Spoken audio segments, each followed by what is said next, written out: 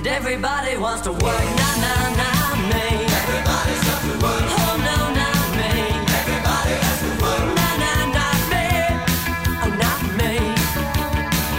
Everybody goes to work. Not me. Everybody It's that time again for another exciting episode of Life of Brian ... Mannix. That is with me, Kevin Hillier, and of course, Brian Mannix. Oh, hello, Kev, and welcome to 2023. How's it going? Yeah, good. Quickly already. Been at our beach place for a while, and it's just gone whooshka. Finished. Whooshka. Whooshka and back to city life and stuff. So feeling a bit green acre-ish at the moment, but we'll get over that. Fair enough. Terrific program coming up. We'll get to our guests in a tick. But what have you been up to? What have you been doing apart from jumping off bridges and things? Well, I'm going to go bull shark hunting soon, but I've actually heard something the other day, which I think is pretty freaking interesting. And I love a conspiracy theory. So, here we go. Well, I think, okay. But I think this is more than a conspiracy theory. Right. And okay, so I'll tell you what I know. Right. Okay, now you remember about a week or so ago, every plane in America was grounded. Yep. Every plane, every single plane, not a flight, not since 9/11 has there been that thing. Anyway, what happened was the FFA, that's the air traffic controllers, right? The system that they speak to the pilots with, that went down, didn't work. So that's a bit unusual. Okay, fair enough. Even more unusual, the backup system that they have also didn't work that day. Wow, that's pretty unusual that both systems go down on the same day. Okay, but even more interesting, the very next day, the same thing happens in Canada. Every single plane is grounded. Both the systems don't work. Sounds a bit more of a strange coincidence. But then on New Year's Day, the Philippines, both their systems went down and every plane was grounded. So, wow, it almost sounds like somebody's hacked into them, Chinese or Russian thing.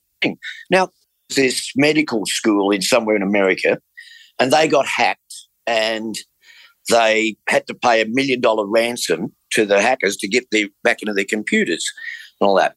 So they paid the money and then they got into their computers and that solved the problem. But to pay these kind of ransoms, you have to pay in Bitcoin.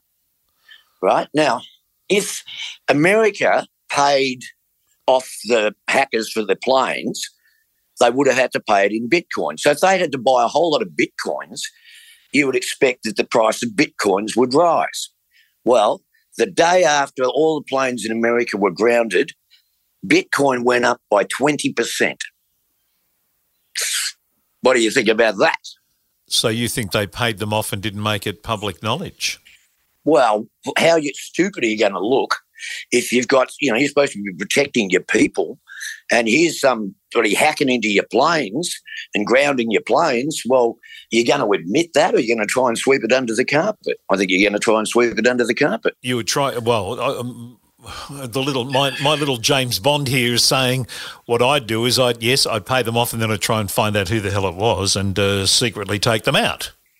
Well, exactly, but... yeah, I don't know. I just think the fact that every plane in America is grounded, the next day every plane in Canada is grounded, and it's already happened in the Philippines, and the Bitcoin price goes up 20% in 24 hours, seems very, very sus to me, Kev. Very sus. Any thoughts you have on that, please share with us on our social media platforms. If you've heard anything that you can add to or take away from what Brian has just said, we'd love to hear from you. Absolutely love to hear from you. Well, there you go. So there, I've started the year with something to actually say. There you go. There you go. No, that's it. I know you love a conspiracy theory, and I do too, to a point. But that's an intriguing one. Yeah, I think it's a bit more than a conspiracy theory. I think it's a cover-up. But I can't prove that. Yeah. Well, Woodward and Bernstein, we ain't, but we'll take under advisement from anybody. Any more information you can share with us on that? Well, Bob Woodward, He wasn't even a journalist. He worked for the military at the White House. All right. That's another conspiracy theory, which I'll go into another time. Yeah, one per program is our limit. The conspiracies of Brian. There we go. Oh, goodness me. That's a never-ending podcast series, I can tell you. Murcott's Driving Excellence, they're good. I picked up something. I was just having a look at their website the other day, and I picked something up, and I reckon this encapsulates everything that they try and tell you and everything that we've been trying to tell you. One little phrase, it says, drivers have a belief that their driving is above average. And they justify that by saying that they're still alive. Because they're still with us, that means, well, my driving must be good because I'm not dead. And I'm being frivolous about that in a way, but it actually is something that we need to bring back and think about really seriously about when you jump in your car, you have a lot of, instinctive behaviour, things that you do that aren't good. There's the way you drive in a lot of cases. It's not perfect. It can be better. And that's what Murcott's offer you, a chance to make it better, to make it safer, to make it not just for you but for everybody and for the people around you. So that's our message from Murcott's to you for this podcast is just jump on the phone, have a talk to them, or jump on the website and don't be under that false apprehension that your driving is above average because it probably isn't. It's not. It's below average. Your driving is absolutely shithouse. So get down to Murcott's, 1300 555 576. I wouldn't have said shithouse, but I'm okay. I've got some grey areas. I wasn't talking about you. I was just talking in general. 1300 555 576 is that number. That's the number. And murcotts.edu.au. Defensive driving awareness workshops. They do all those things. Just jump on their website and there's online options and all that stuff. So check all that out. Now, our guests today, we've got two beauties and you've heard from one of them before, so we're going to have the second part of our interview with Clem Burke, the drummer from Blondie. Yeah, I was going to say, when we left him in part one, they just had their first big hit here in Australia Within the Flesh, which obviously then went gangbusters all over the world, and that was the start of the Blondie phenomena. So we're going to talk about touring Australia. We're going to talk about his time with the Eurythmics as well as with Blondie, about the rock opera he's writing, a whole lot of stuff, but lots of Blondie stuff coming up with Clem as well. Do you reckon the guy ever sleeps? Not judging by the amount of bands he's in. Just works and works. Five or six bands at any given time he's in, and you'll hear he's talking about some of the gigs they've got coming up for Blondie with Iggy Pop in Japan, with the Coachella concerts, Glastonbury, all sorts of things they've got coming up. His schedule, his diary must already be full for 2029, I reckon. Unbelievable. Yeah, no, he's very impressive. Man. And the other guest, of course, is someone I've been chasing for a while and finally nailed him down and got him. And, God, it was great to catch up with Donnie Most, Ralph Mel from Happy Days. Yeah, what a treat that was. And, he's a really interesting guy. And who knew that he could sing? Well, he started singing early, as you'll hear in the interview, and we're going to play his version of Mac the Knife at the end of the show, which is a really good version of the Bobby Darin song. But he talks about acting, he talks about the amazing thing, and this is the second time this has happened in this podcast, someone talking about turning down a role that they finished up taking, but turning it down originally because they thought they had something better. John O'Hurley did it with Seinfeld with Peterman, and Donnie Most did it originally with Ralph Mouth. You'll hear the story behind all that coming up. So strap yourself in because it's good stuff, and it's part one of the Donnie Most interview. Oh, it sounds like a great show today. Going to be a good one. So let's get to Clem Burke first up and have a chat to him about what happened when he got to Australia. All right. The first time I got to Australia, I think I got a hold of this little magazine, the Fortnight of Furor. Familiar with that? No. It's about when the Who first went to Australia. It's a legendary thing. It was the Who, the Small Faces together, and I think Paul Jones from Manfred Mann with support. And it was the type of thing where they, traveling, especially back then, from London to Australia was a pretty long process. I mean, it's like 24 hours. So, I mean, I think, they got a little had a couple of drinks probably and took a couple of sleeping pills and things. So when they got off the plane, they were like pretty rowdy, and one thing led to another. It's a real interesting thing. But, they were basically the Who were banned from Australia. They only went back a few years ago. But it's like, it's not a book. It's not a magazine. It's kind of like a pamphlet. It has all the press clippings from each town that they went through and the outrage that they caused. And it was kind of like that kind of Rupert Murdoch, yellow journalism type of vibe thing. Because, like we would be like, put a cigarette out on the street corner or throw a beer can in a pool or something, and people would get think we were going really, punk rock. Kind of funny. I do remember reading about all that stuff. I think I was about 10 or 11 at the time. When they got booted out, and Pete Townsend famously said, "I will never set foot in that country as long as." Right. And he didn't for a lifetime almost. No, they didn't go back until just a few years ago. Yeah, it was a big deal that they went back. A lot of people don't know about that, the way that was coined and whatever, but maybe they just coined that term because of the magazine. Because even I did a panel about the Who at South by with Steve Van Zandt and a couple other people, Colin Blunstone from the Zombies, and Rod Argent, and a few people. Which was on a panel about the Who, and no one really knew what I was talking about when I actually I had the magazine with me to show them what it was about. Yeah, but so I always kind of relate that Blondie experience in the. So I went there in '77, I guess. The support band was a band called the Ferrets, I think. Yes, yep. Yes, good mate of Brian's, Billy Miller. Billy Miller, yep. Oh, okay, tell him I said hi. I think we took a school bus across the desert. Everybody flies in Australia. Yeah. I think we took a school bus across the desert to get from, where would you be going to go to cross the desert? To get to Brisbane or something? You'd be going to Perth. Take a bus all the way to Perth from like Melbourne. Would that be? From probably Adelaide. Pretty arduous. Yeah. Maybe from Adelaide, yeah. Yeah, in a school bus. The desert. Yeah, that'd be a nightmare. Wouldn't be much fun, I don't think. Our tour manager is a guy called Ray McGuire, who I'm still in contact with. Well, there you go. Yeah, he lives just up the road from me. I saw him about 2 weeks ago. Wow. I did a gig for him for the Pan Pacs, which is the Olympics for old people. And okay. That was a really cool gig, and he's going really well. He's a really good guy. And I saw him in Austin. He was trying to set up a game reserve or something out in Austin, Texas, or something a few years back.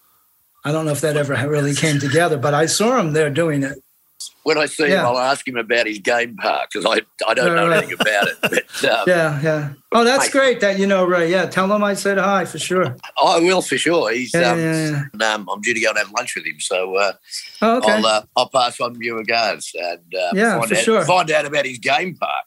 Well, you might have been able to work there, Clem, if you'd got your job that you wanted to be when you were a kid. Didn't you want to be a forest ranger or something? Yeah, it's one of the things I thought about being. Yeah, forest ranger. Yeah. When Blondie started and when all that started, did you think that you'd still be doing what you're doing now? I don't think there's any way I could have imagined that. No, that would have been.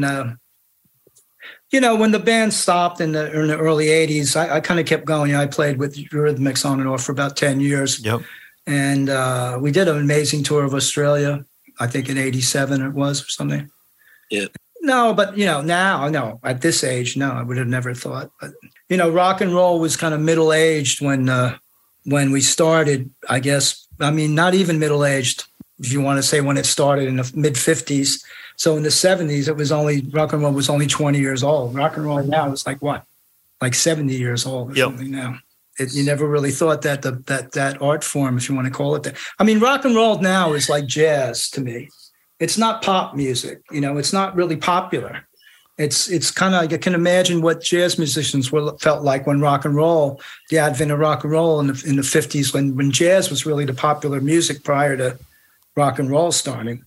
Now, there's no rock and roll bands having big hit records as far as I can tell. The Blondie thing, when we stopped, a lot of people, as time went on, said, we'd eventually get back together. I wasn't quite sure about that or not. We kind of got back for love and money, people needed money. And tax bills and things like that. And it kind of came together quite naturally. And it's funny that the three of us are still together now. You know, kind of like that was kind of like the genesis of the band when I met up with the two of them, Chris and Debbie. Were you reticent at all about going back in after the original breakup? Because there was, you know, things happening around the place that caused the breakup, and you famously said that as soon as you were successful, the band started to fall apart. Yeah, that is true. That is true. But no, I was fine with it. I just thought it'd be interesting to see where it would go. And then, you know, we made that album, No Exit. We had a hard time getting a new record deal because we didn't want to just, you know, go out and just start playing on like a greatest hits band, just playing the hits and just touring like for nostalgia's sake. It was important for us to make new music. So once we got our record deal, we made the first record, No Exit, and we had that song Maria that was a big hit in the UK. That kind of relaunched the band. I mean, the three of us have been together longer now than first time around. Yeah. You know, Chris, Debbie, and I. Yeah. I could have never imagined all of that, you know. We have the new album coming out, and we also, it's been announced we're playing that gig with Iggy. We're playing the Isle of Wight Festival, and we're playing Coachella. We played the Coachella Festival, that's in the desert out here in Palm Springs. We played a festival in Pasadena, California. It was right after we did the tour in the UK. And so we were ready. You know, it was like a big festival, you know, 50,000 people or something. And we were ready for it. We got a lot of kudos for our performance. It was with Morrissey and Bauhaus, Devo. And it was kind of cool because it's just in the Pasadena, in a city. It wasn't like out in the middle of nowhere, you know. Right. So we got an offer to do Coachella, which is the big, you know, the millennial festival. That's 2 weekends in April. And then it hasn't been announced yet, but they only announced the headliner for Glastonbury, which is Elton John. But we're actually going to play right before Elton John at Glastonbury. Oh, wow. Wow. You know, it's not been announced. And then we're playing the Isle of Wight. We're playing before Robbie Williams. So it's kind of interesting, you know, that we can play with Iggy Pop and we can play with Robbie Williams, you know. It's kind of like, it kind of really explains the whole way, the success of the band in a lot of ways, you know, that we can do that. That's always been that sort of balancing the commercial with the artistic, you know, with the underground and, you know, all the different various influences within the band, you know, kind of makes what Blondie became. You know, It's not just one thing. We like to confuse people because obviously many people think Debbie is Blondie, of course. And, you know, the way people, you know, Alice Cooper, was Alice Cooper a band or was it was Jethro Tull a band or was it? And, you know, so that's a bit of a misnomer there. And then our hits, you know, having like disco hits and, you know, different things like, well, it's a lot. It's like ticking a lot of different boxes, you know, musically. Yep. I mean, you sort of half hinted there when you were talking that are you seeing a finishing line for you, or do you just want to keep on playing till whenever? You know, I go back and forth. I've written a rock opera with my friends and trying to get that staged. It's called Songs from the Big Smoke. It's all about London. We started it before lockdown, but we wrote most of it during lockdown. And so the backdrop is kind of this couple during lockdown in London and reminiscing about the past, thinking about the future, you know, venues closing, people passing away. Every song is about a person or a place in London. Now, I've gone from meetings with believe it or not, with Tim Rice to like sort of college theater groups and trying to get it workshopped somewhere. And that was kind of, you know, that's kind of like I had a big focus on that for a while. When I was last in London, I had quite a few meetings about it. And the music's really great. And I really, really am proud of it. So I'd like to see that come, you know, I mean, worst comes to worst, I'll start my own record label and put it out, you know, that way. But I'd like to see it. We need the book, you know. I mean, we have outlines for it, but you need somebody to write the story itself. But it's a work in progress, but I've been focusing on that quite a bit. So, and it's different because it's not a band. I wrote it, I produced it, and wrote it with my two friends who were actually in the Bootleg Blondie band. They're super talented. It's just that they did the Bootleg Blondie thing because they just kept getting gigs. They were a cover band and they would do Blondie songs, and people would say, "Oh, you should do more Blondie." So they wound up becoming this Blondie tribute band, which I actually went on tour with. I was going to say, that must freak people out when you see a Blondie tribute band and there's the drummer from Blondie in the back. Yeah, well, it was funny because I went and did a gig. I went to see them play at a sort of a recreation room at a football club in Sutton, a suburb of London. And there was about 200 people there, obviously Blondie fans. And after a couple of beers, they took a break. I had a couple of drinks. They asked me to get up. So I played a couple of songs. It was fun. So then they kind of said, would I be interested in being like a guest? And so I just suggested, well, I'll just do a tour. And then I thought that we would just be playing in like the back room of pubs. And then the second gigs was at place Shepherd's Bush Empire, which is like a proper gig. It's 2,000 people, like almost sold out. And we had some fun with that. It was fun. But they're very talented, Andy and Debbie Harris, actually. They're very talented. So I said, we got to start doing original material. So we've been working on that for some time. We have some really good material, though. So we'll see where that goes. Yeah, I kind of produced it, and I came up with the original idea, and then we all collaborated on it. It's a rock opera. Yep. Your look has become such a trademark of you. You used to spray hairspray and then put your head in the oven. Yeah. Backwards though. Not don't put your face. I wasn't suggesting that you were attempting suicide or anything. No, not like Frank Sinatra with Ava Gardner. No. Funny enough, there was a time when Pete Townshend's book came out, Neil Young's autobiography came out, and Rod Stewart's autobiography came out all at the same time. And I was with I went to see Wilco Johnson and Roger Daltrey with my friend Bob Geldof. And so we're in the car just chatting away. We're both big music fans. And they were just talking about autobiographies because I was working on one for a while, which it's pretty much done. But my agent is, I'm not sure. I might have to switch agents. Sounds so Hollywood. But I had offered all these deals for the book, but, because they're not doing it for the money. So I was like happy to just take a deal. And then I had this agent who's like trying to get the big deal. So, but hopefully that'll come out. But anyway, I read Pete's book. I read Neil Young's book, but I hadn't read Rod's book. So Bob Geldof suggested, I said, we should read Rod's book. It's really good. And Rod has a whole chapter on hair in his book, which he would. And it turns out, guess what Rod Stewart used to do? In the oven? Put his head in the oven. Really? That's right. Because nobody had hair dryers. Well, Brian's band toured with Rod Stewart in 80, when was that, Brian? 82? 85. 85. Oh, wow. Yeah. Who was on drums then? You recall? Look, I can't recall, actually. Because Carmine Appice played with them, but I don't know if that might have been. It might have been Carmine. Yeah, it might have been.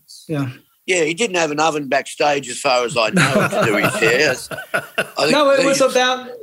I think these days he's got a hairdryer these days, but right. But there's always room for an oven backstage, I suppose. No, he goes into detail about it. I was very impressed. No, because obviously Rod is also known for his hair. Yep. Yeah. That rooster haircut. So he has a whole chapter about how he maintained his hairstyle. Yeah. So I did that. Back then. Yeah, the hair thing is. Rock and roll is. Mine's glued on pretty good still. So hair is kind of part of rock and roll, I suppose, for a lot of people. Yeah.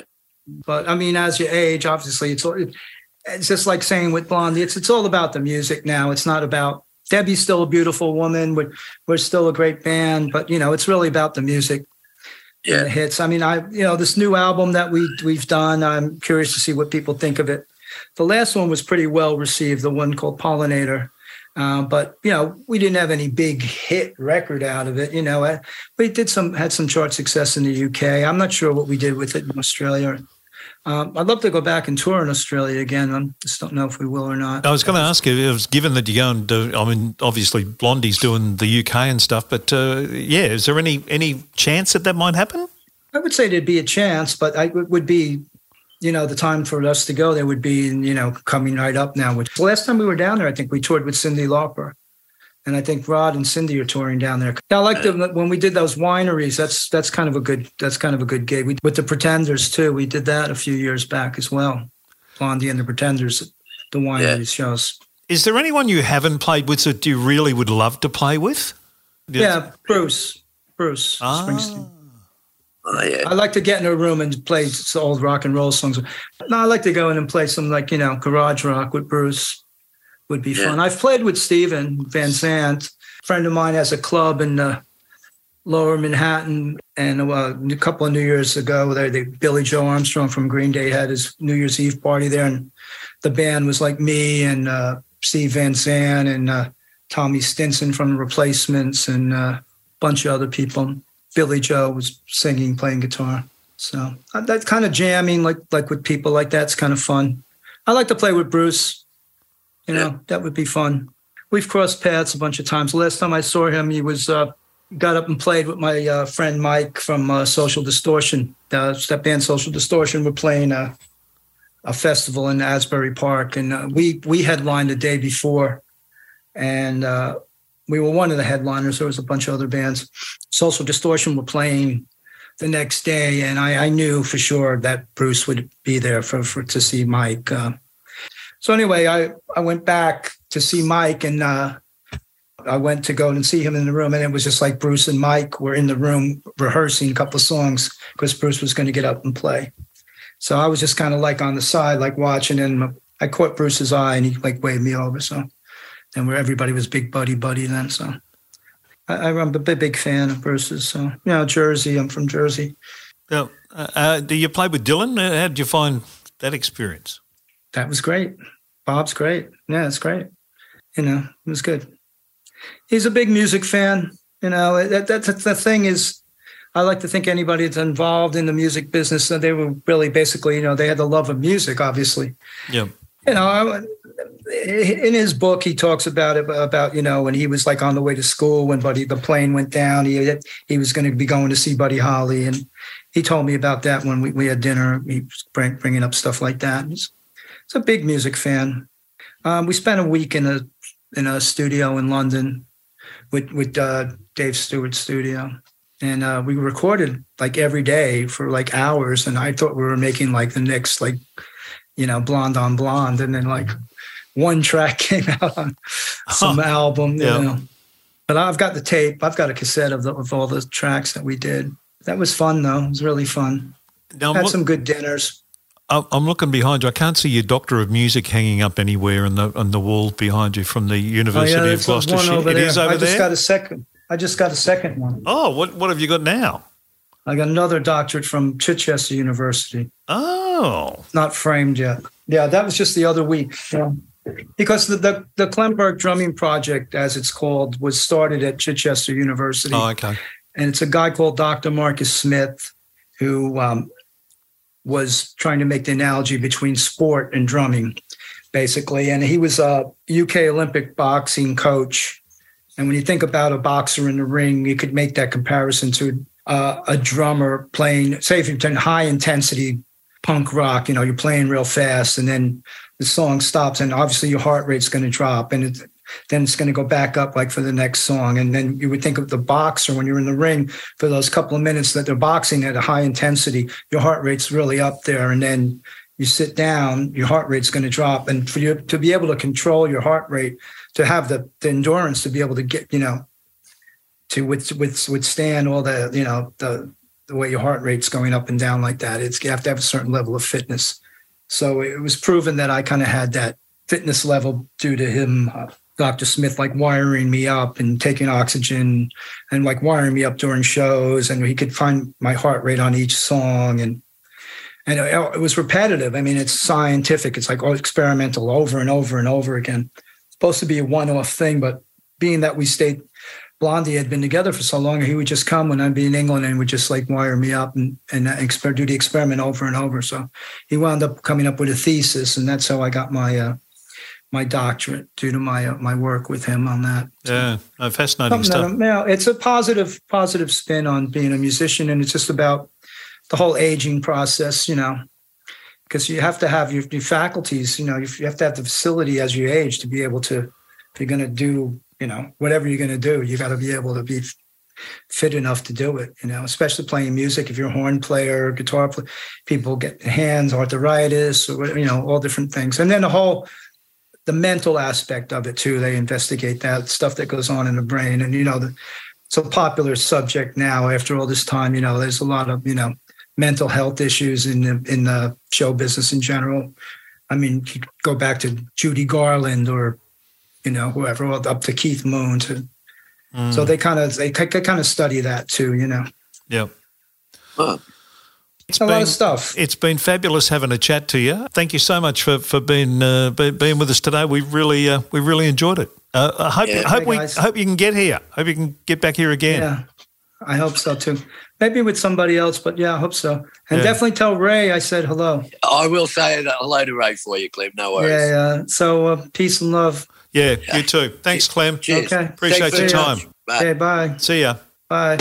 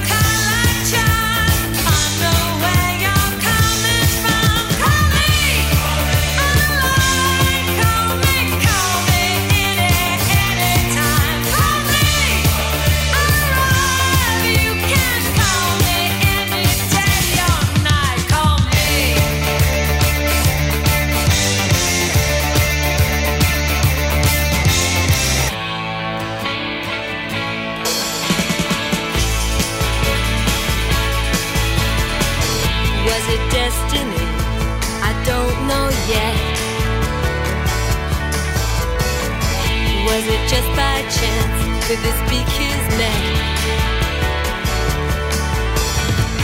Something in my consciousness told me you'd appear. Now I'm always touched by your presence, dear. When we play at cards, you use an extra sense. It's really not cheating. You can read my head, I've got no defense. When you send your messages, whispered loud and clear, I am always touched by your presence, dear. Floating past the evidence of possibility, we could never get together. Psychic frequencies.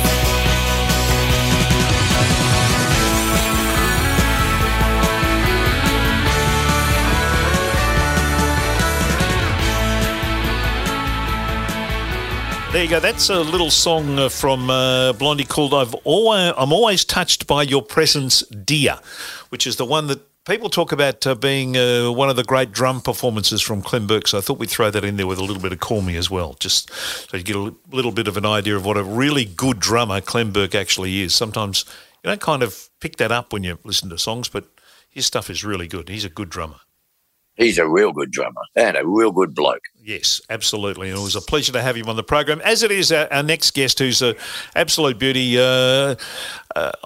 Happy Days was such a big show in when we were all growing up. It was a monstrous TV hit.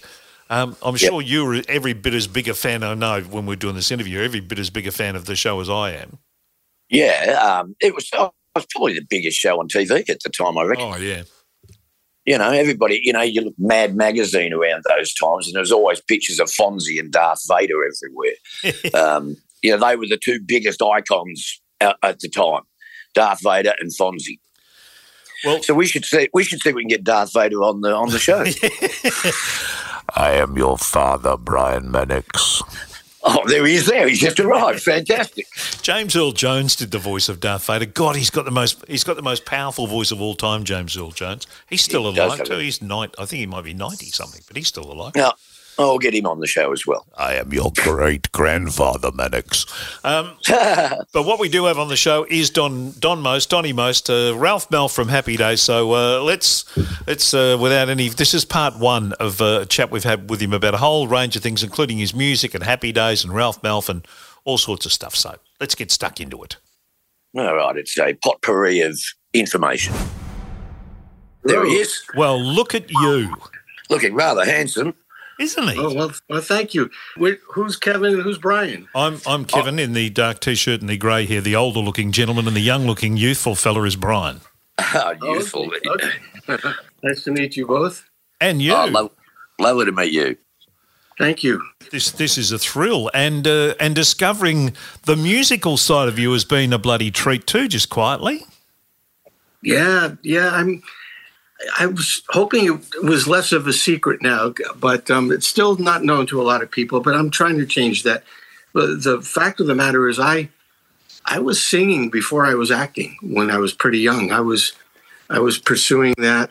My first love was singing, and I was doing it when professionally, the summer I was 14, turning 15, and I was singing in a nightclub act in the Catskill Mountains, which was a resort area upstate New York. And they had a lot of hotels with nightclubs. So I spent that summer singing in all those nightclubs. Hang on, how does a 14-year-old get to sing in nightclubs? I don't know how. They didn't have certain laws, I guess, in place then. I was going to a school for singing and acting, and it was run by an old vaudevillian named Charlie Lowe. And he had a booking agent, so he would put together some of his best students. He created an act for us, and this booking agent would book us, at all the hotels. And, I guess they weren't as strict about those laws as they are now. It was certainly fun. What sort of songs were you singing at 14? Well, you see, I love the standards, the jazz standards, the Great American Songbook, if you will. I've always loved that. From the time I was very young, I started. What introduced me to that, probably my mom was a teenager and young adult during the 40s, the swing era. She had a lot of the albums. Then I saw the movie The Jolson Story, which was about the great Al Jolson. Then I started listening to a radio station in New York, WNEW, hosted by William B. Williams, and he would play all the greats. And I'd go to sleep every night listening to, Sinatra and Ella Fitzgerald and Tony Bennett. And then I started getting into jazz and listening to a lot of that. So that influenced me tremendously. And so when we were doing the nightclub act, I was singing those songs, some of the songs from the 20s and 30s and 40s, and I loved it. I mean, I also, as I grew up a teenager in the late 60s, I also then got into classic rock and loved that music too. But what I've performed mainly as a singer is the jazz standards. Yeah. Some blues mixed in there, blues and jump blues, that kind of stuff. Did you ever write? Did you do a songwriting? Anything you ever moved into at any time, Don? No, songwriting was not anything that I felt any particular proclivity towards. I think I could write with somebody. The opportunity hasn't presented itself, but I think that possibly if I was with somebody who was a writer, then that would sort of, be a catalyst where I'd hear something, and then from there, it might, become a domino effect, and then I'd have something and influence them. So maybe I'll still dabble in that at some point. Who knows? But as of yet, I have not done anything in that field. Right. What about touring? Is there a chance that you'll go out and sing on tour again? I would love to tour. There was some talk at one point with Anson Williams and I doing one down in Australia. And then COVID hit, and so it kind of put a damper on that. Maybe we could still do it, or maybe I do it. I have some people in Italy who are talking to me about doing a tour, trying to get one in England. And around the U.S., I've just, sort of ad hoc. It's been a club in New York, a club in L.A., a club in Chicago. It hasn't been a real bona fide tour, and I'd like to do that. So I'm hoping we're going to get to that. I have a new manager now on the music side who also was my producer on this latest this CD we just finished, and his name's Tony Mantor, and I'm hoping maybe we'll get some nice tours going. That would be fun. You've done a cover version of "Smoke from a Distant Fire," which is a song I've loved forever and a day. That when the Sanford Townsend band did it, it's a great song. It's got a great lyric. I didn't realise it would lend itself so beautifully to the way you've done it. Yeah, I like you, was a big fan of that song. I loved it. Came out, I guess, late 70s, I'm guessing, Sanford Townsend. Beautifully done. They did a great job with that song, and I loved it. So when I was talking with my producer, Tony Mantor, we were talking about not only doing jazz standards, but maybe something from, the classic rock era that I love, that we could do something that could almost fit into the album. And I brought up that song to him. And then he said, I once heard it done kind of slow and bluesy, and it was really cool. So maybe we should think about doing it that way. And I said, yeah, I love that idea. He got it with his guitar player who they arranged together and came up with a, beautiful track. It was so easy to kind of slip into it. It sort of forced me to dig a little and find something that I didn't know I had, something a little different, which is good. It pushed me into different territory, and it was nice. Yeah, it's a really, really nice version. And it's a song that hasn't been done to death by a whole lot of other people, so it's really nice to hear it. It's a pretty big thing too, Donnie. It's not, some easy pop song. There's that's some really difficult bits that you absolutely nail in that song. Thank you. Did you take long to record it, or you just, I've got this? Or because I was listening to it, going, wow, there's a whole lot going on with your voice in this. It's terrific. Oh, thank you so much. It didn't take particularly long. I mean, I'm a bit of a perfectionist, and Tony is too. So, we'd go through the whole song a few times and then attack it, piece by piece to see if we can improve upon it and get the best of the best. I think what's interesting for me is that my initial training was a little bit more. I mean, one of my voice teachers taught opera, and she wasn't trying to teach me opera, but she was getting me to find the way to be able to use your voice in the best possible way.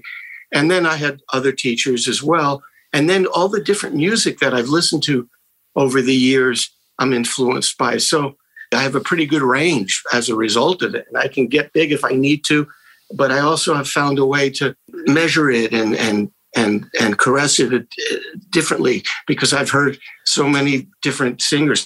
So the years of listening to all that great music has helped, because I never had a band where I could okay, let's rehearse this, or let's jam, or let's try something. I didn't have like a band where you're constantly doing that.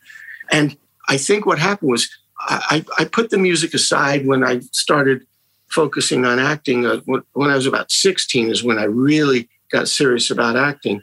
And I put the music aside. I used it over the years at times when I did musical theater, and every once in a while did some of the standards at some different kinds of events and at jazz clubs, a little taste here and there, but I didn't do too much.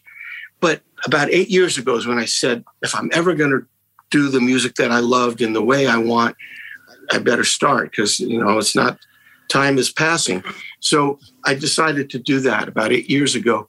So there's been a real evolution to what I've become as a singer. And it's interesting that this is happening at this point in my life. Yeah. Oh, it must be thoroughly enjoyable, and it must surprise the hell out of a lot of people that this voice and this kind of entertainer comes out of you. Yeah, people are there are a lot of people who are very surprised and not expecting it.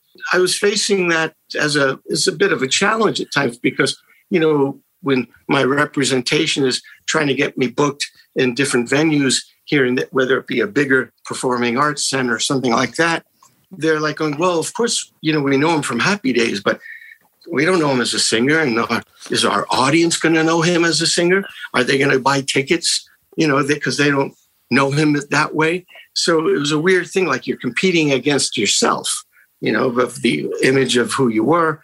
So hopefully, a record like Smoke from a Distant Fire, if it catches fire, that would certainly add help in my attempts to break out and do this on a bigger scale, on a really big scale. Yeah. If we can we go back and talk about the acting? Because you mentioned around about the age of 16, was seeing Jack Nicholson in Five Easy Pieces the epiphany that you went, that's what I want to do? Well, that definitely was one of them. But I'm curious how you knew that. I guess I talked about that in some interview, I'm sure. Yep. Is that how you? Yep. Even before that, I was seeing Paul Newman in a lot of movies during that time, who I loved, and James Dean, and of course Brando. But for me, it was for some reason Dean, even more so than Brando. Maybe the way I was exposed to it. But Dean had a tremendous impact on me, and Newman, and then Dustin Hoffman when he came out in The Graduate, and then you go from seeing him in The Graduate to Midnight Cowboy, and that was something. And then I saw Nicholson in Five Easy Pieces, and I was blown away. I was 17 when I saw that. And then I saw every film he made right after that, films like Carnal Knowledge and King of Marvin Gardens, which an Easy Rider, and then The Last Detail in Chinatown. And I got to see, we were shooting Happy Days in Paramount Studios. And then they shot Chinatown at Paramount Studios. So I found that they were shooting. I went over and crashed the set because it said no visitors, but I was in my 50s wardrobe. This was a 1930s film. So people just thought maybe I was an extra and I belonged there. And I just crashed the set, saw Nicholson, and I was like, like a deer in headlights. Then I actually got to talk to him for about 20 minutes. And that was it. I was like, I was in heaven. But that's when I really, so at 16 and 17 during that period, there were some great movies. It was a renaissance, so to speak, where there were these movies that were almost like independent films, but within the studio system. The Graduate, I mentioned, The Last Picture Show, and Five Easy Pieces, and on. Those kind of movies, Midnight Cowboy. It was a great time in filmmaking, and it had a big influence on me. Oh, wow. That's great. Brian wants to know why you didn't go to and see Faye Dunaway. If you're on the set of Chinatown, for God's sake, why didn't you go and see Faye? Well, I would have, but she wasn't there that day, so didn't get a chance. So Donnie, you were studying university, and you're in your third year, and then you say to yourself, well, during the summer break, I might just go over to Hollywood, see if I can get an acting job. And you did. Yeah. It was not quite as direct as that, but you're close. I decided in my junior year that maybe I'd go out to California, because at that time in New York, it was mainly commercials, which I was doing a lot of. I was getting a lot of work in commercials, but it was mainly that, Broadway and soap operas. There was very little filmmaking going on in New York, every once in a while, and television, network primetime television. It was all out in LA, and the movies. So I said, I'm going to go out there during the summer after my junior year and see if I can make some connections and sort of pave the way so that after my senior year in college, I can go out there and maybe have an agent and then pursue the whole acting thing out there. So I did. I went out there for the summer, and I was able to get through, because I was working in New York. An agent recommended me to meet certain agents out in LA, and I was able to land an agent, and they sent me out on auditions right away during that summer. And then I landed a few parts and guest roles very quickly. So at the end of the summer, they talked to me and said, you've got some momentum going and you should think about staying, take 6 months off of college. You could always go back, but just take 6 months off because you got some momentum. So I just, hey, I'm doing that. I didn't have to think more than a millisecond when they said that. I actually had flown home for my sister's wedding and then flew back to LA a couple of days later and said, I'm going to give it a shot for 6 months. And then I got another part and then nothing for like 2 months. And I was like, oh, this was a big mistake. Uh-huh. And then the audition for Happy Days came up. So it was an interesting path. So was Ralph Malph the part that you went for and that you got? And I know it was a very quick sort of turnaround from when you got the part to when you actually started filming because you were a mid-season replacement or something. Yeah, that's absolutely right. No, I was auditioning for the role of Potsy.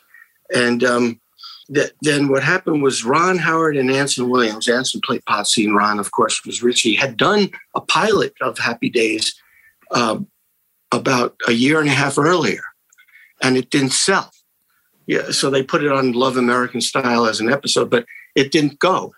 It had Ron and Anson, Marion Ross was the mom, and those were the only characters that from the one we know of that were in the original. Then Grease is a hit on Broadway. American Graffiti is a hit in the movies. So now ABC is like saying, oh, wait a minute, we had something that was like a 50s show. Maybe we should think about revisiting that. And they talked to Gary Marshall and they said, but I think we need to do a new pilot. Ron and Anson might be too old now to be, for high school. And Gary's like, no, they'll be okay. Well, ABC made them go through screen testing a bunch of other actors, hopefuls to play Richie and Potsy, and screen test Ron and Anson, who had already done it. Oh, wow. But they wanted to see them now to see how it would work and how it would fit. So after the screen test, they decided that Gary is right. Ron and Anson still fit the parts, and they'll be Richie and Potsy. But they liked my screen test so much, and I found out later it was Michael Eisner, who was at Paramount at the time, who said you should put him in the show. And there was a small part in the pilot for a guy named Ralph, and they said he's into cars, and it's Ralph Malph, and he's a bit of a jock, and he's into cars, and that's all they knew, and he had a small part. So they said, we'll make that a regular role, and we'll put him in. We'll guarantee you 10 out of 13 episodes. And my agent called and told me, and we promptly turned it down. We passed on it. Wow. Yeah. Because I was much more interested in dramatic work. I was not looking to do a sitcom. And because of what I told you, seeing Nicholson and James Dean and Paul Newman. And I was more interested in that. And I was up for a TV movie at that time. That was a dramatic film, World War II, written by the same guy who wrote the movie The Summer of 42, which I loved back when I was a kid. And it was going to be directed by the guy who directed Brian's Song, the original Brian's Song, which was the biggest TV movie ever in terms of the ratings. So I said, this would be great. And my audition went great. And my agent said, they loved you and you have a great chance of getting this part, but they're not going to know for about a week or two. So we decided on that Friday night, well, I've got a good chance to get that other one. That's what I really want. And he and I said, let's pass on Happy Days. And we did. But wow. But as fate, I know it's crazy, but as fate would have it, my agent happened to play basketball every Saturday at Gary Marshall's house. So he's playing the next day at Gary's house, and Gary's like takes him aside during the break in the game and says, "What's with your boy turning us down? What's going on here?" And my agent explained, and Gary promptly said, "Instead of 7 out of 13, we'll give him 10 out of 13. And instead of $750 an episode, we'll give him $1,000 an episode." And my agent called me on Monday and said, we might want to reconsider because Gary thinks this is going to go as a mid-season replacement. And he told me the story. And I said, well, what about the other one? He says, well, we're not going to know, and could turn this down. That might still might not happen. So we made the decision to go with Happy Days. So it's crazy when I think back about how faded. It's crazy. Did the telly movie get made, and was it a success? The telly movie got made. I would have gotten the part because they were waiting to see if Jack Warden would do the part of the uncle, and they thought I was a young Jack Warden. Yeah. Well, Jack Warden, he was in Europe doing a film, so he couldn't give him an answer. When he finally got around to reading it, he took the part. So I would have gotten the part. I mean, it was successful. It was a TV movie. It was successful, but, that was it. So who knows? Maybe if I'd done that, I would be known for my dramatic skills and not my comedic skills. But lately I've been getting to do my dramatic skills because it was very difficult getting away from that image. But now that I'm getting older, it's one good thing about getting older is this, I look, I'm certainly in a whole different kind of range than when I was in Happy Days, and there's more distance from that show, and I'm older. And now I'm playing everything. I played a local pastor. Then I went to playing a polygamist, from a pastor to a polygamist, and then a king, and then a career criminal, then a prison guard, and now I just did a Western. So it's great. I'm getting to do, the kind of acting, kind of changing and diversity of roles that I've always wanted to do. And so I'm very grateful and thankful at this stage of my life that I feel like a second part of my career is happening.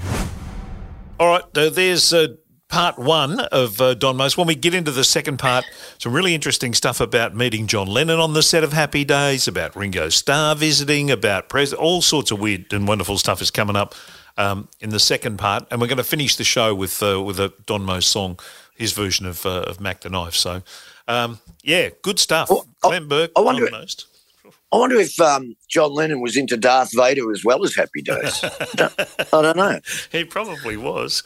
I guess we'll never know, Jeff. We'll never know. Unfortunately.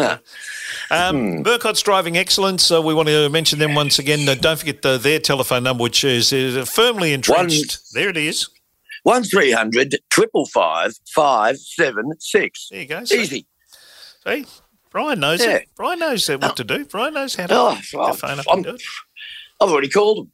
Burkharts.edu.au is the website, so go and check that out. Driver awareness workshops, defensive driving, all those things. If you're not as good a driver as you think you are, so go and do something about it. Yeah. We're going to finish with Donnie Most singing. Now, this is a live performance of him doing Mac the Knife. And we mentioned and played last week "Smoke from a Distant Fire," the version of the old Sanford Townsend band song that he does.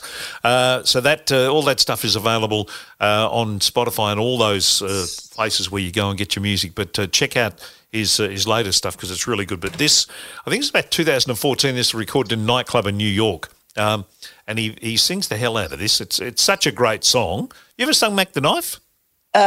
No, not Mac the Knife, but I have sung some Bobby Darin songs. I sang Beyond the Sea. Oh, and I love that song. How many movies finishes with Beyond the Sea? Lots. Cue Beyond the Sea, roll the credits. Yeah, you're right. It is, but it's such a good song. It's a great song, and I really like his version of Clementine. I sing that as well. But, okay. I'm a big fan of Bobby Darin. I think he's terrific. I think he's a very good singer. I have to say, Kevin Spacey playing him in the movie, I thought he was terrific doing that. Well, he looks like him to start with, doesn't he? Yeah, he really does. He really does. That was a good film. That was actually called Beyond the Sea, I think, wasn't it? I think it might have been called Beyond the Sea. Yeah, but we're not finishing with Beyond the Sea. No, we're not. I couldn't find Donnie singing that. I would have if I'd have been able to find Donnie singing that, I would have done it. Yeah, you could have rolled the credits with Beyond the Sea. So instead, roll the credits and play Mac the Knife. Until next time, Brian, take care of yourself. Thanks, Kev. You too, and have a great week.